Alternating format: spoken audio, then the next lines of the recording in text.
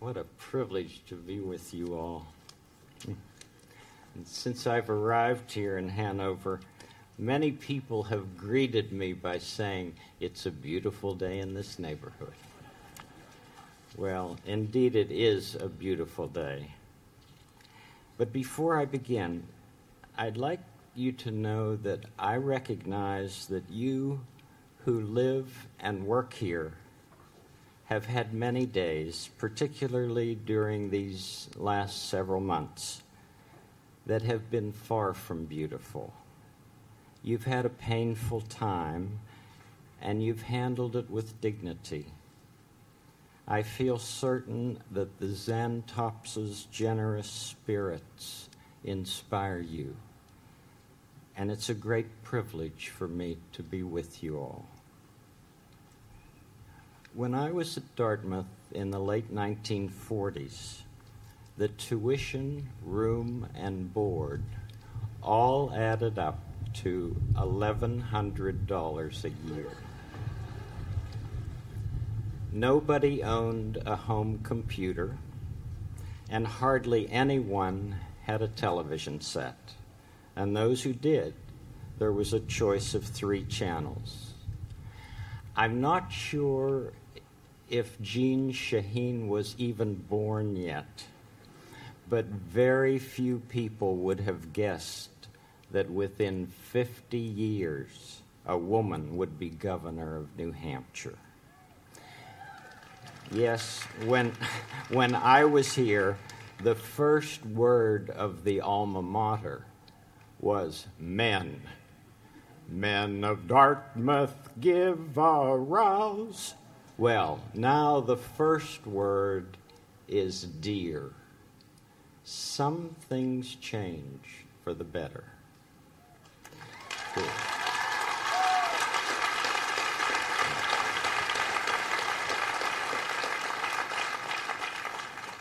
During my first year here, I lived right over there at 101 Middle Mass, and I had 2 roommates. I had a professor over there who did his best to scare everyone in his class, and he gave me the lowest grade that I ever had in any school anywhere.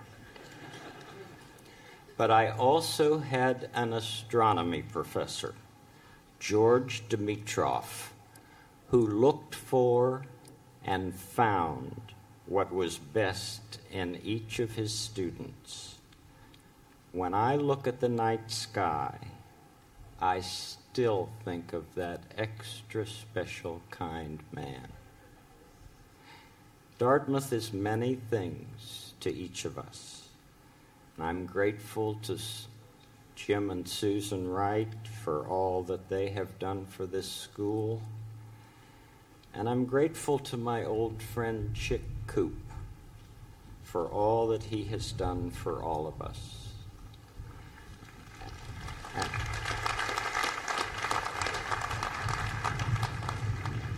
And I congratulate every one of you who is being honored in any way during this commencement weekend. Our world hangs like a magnificent jewel in the vastness of space. Every one of us is a part of that jewel, a facet of that jewel.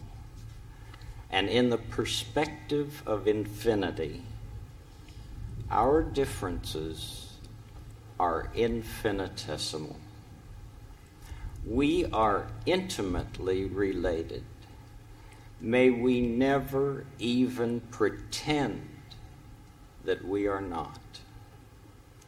Have you heard my favorite story that came from the Seattle Special Olympics? Well, for the 100-yard dash, there were 9 contestants, all of them so-called physically or mentally disabled.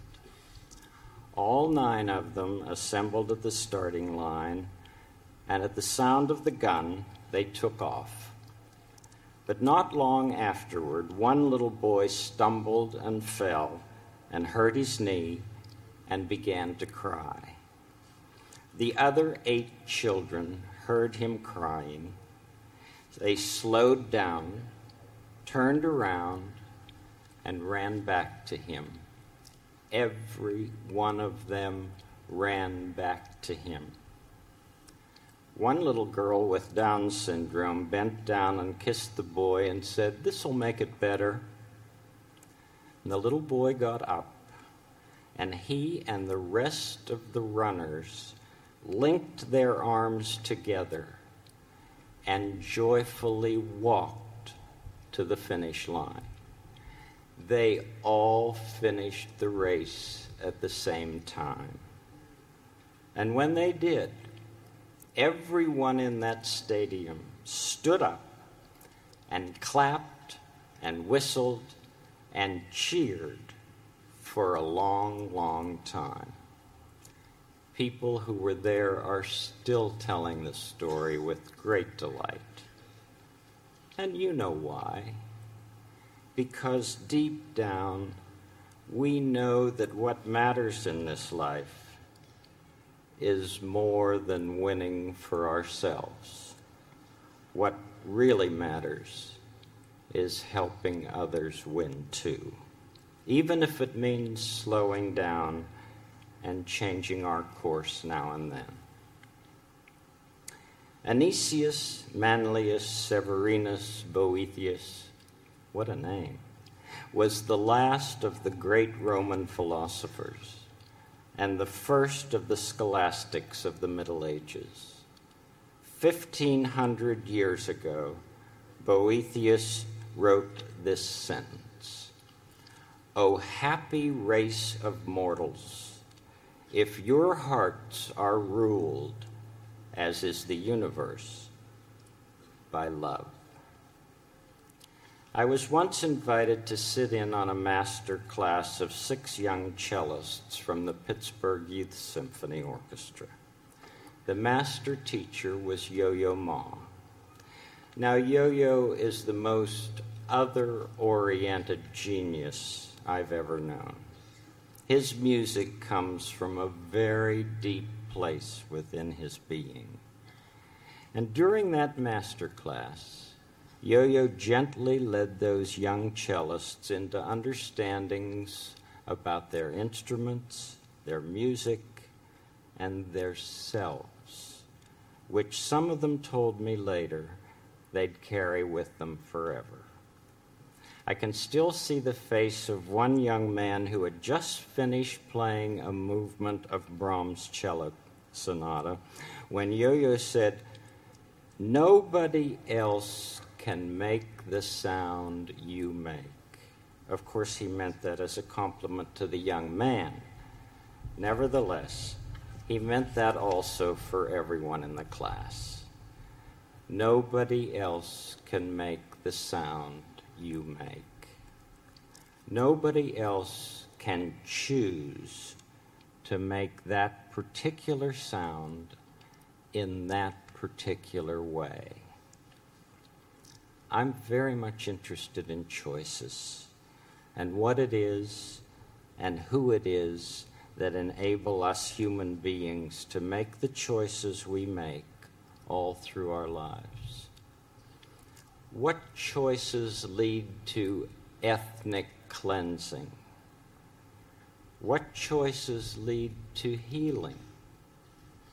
What choices lead to the destruction of the environment, the erosion of the Sabbath, suicide bombings, or teenagers shooting teachers? What choices encourage heroism in the midst of chaos?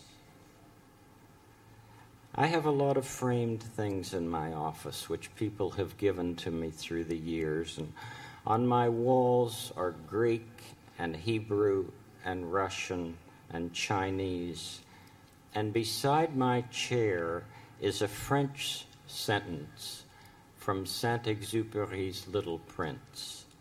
It reads, "L'essentiel est invisible pour les yeux."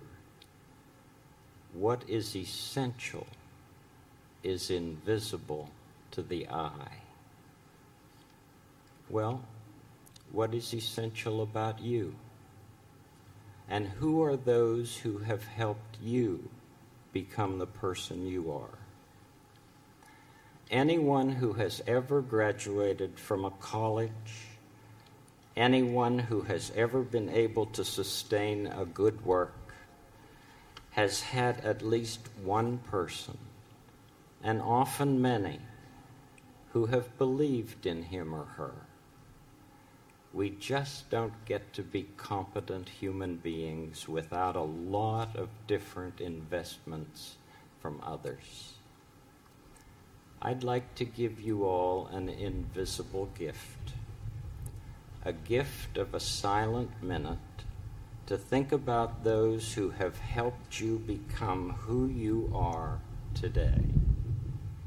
Some of them may be here right now. Some may be far away. Some, like my astronomy professor, may even be in heaven. But wherever they are, if they've loved you and encouraged you and wanted what was best in life for you, they're right inside yourself. And I feel that you deserve quiet time on this special occasion to devote some thought to them. So let's just take a minute in honor of those who have cared about us all along the way. One silent minute.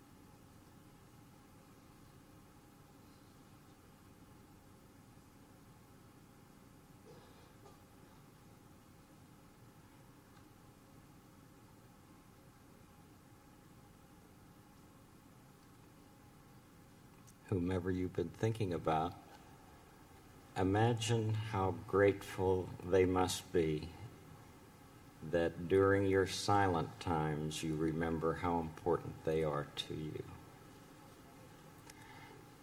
It's not the honors and the prizes and the fancy outsides of life which ultimately nourish our souls.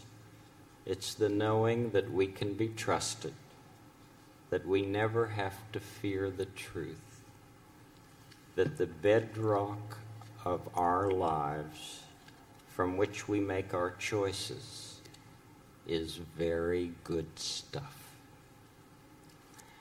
There's a neighborhood song that is meant for the child in each of us, and I'd like to give you the words of that song right now. It's you I like. It's not the things you wear. It's not the way you do your hair, but it's you I like. The way you are right now, the way down deep inside you. Not the things that hide you, not your caps and gowns, they're just beside you. But it's you I like, every part of you.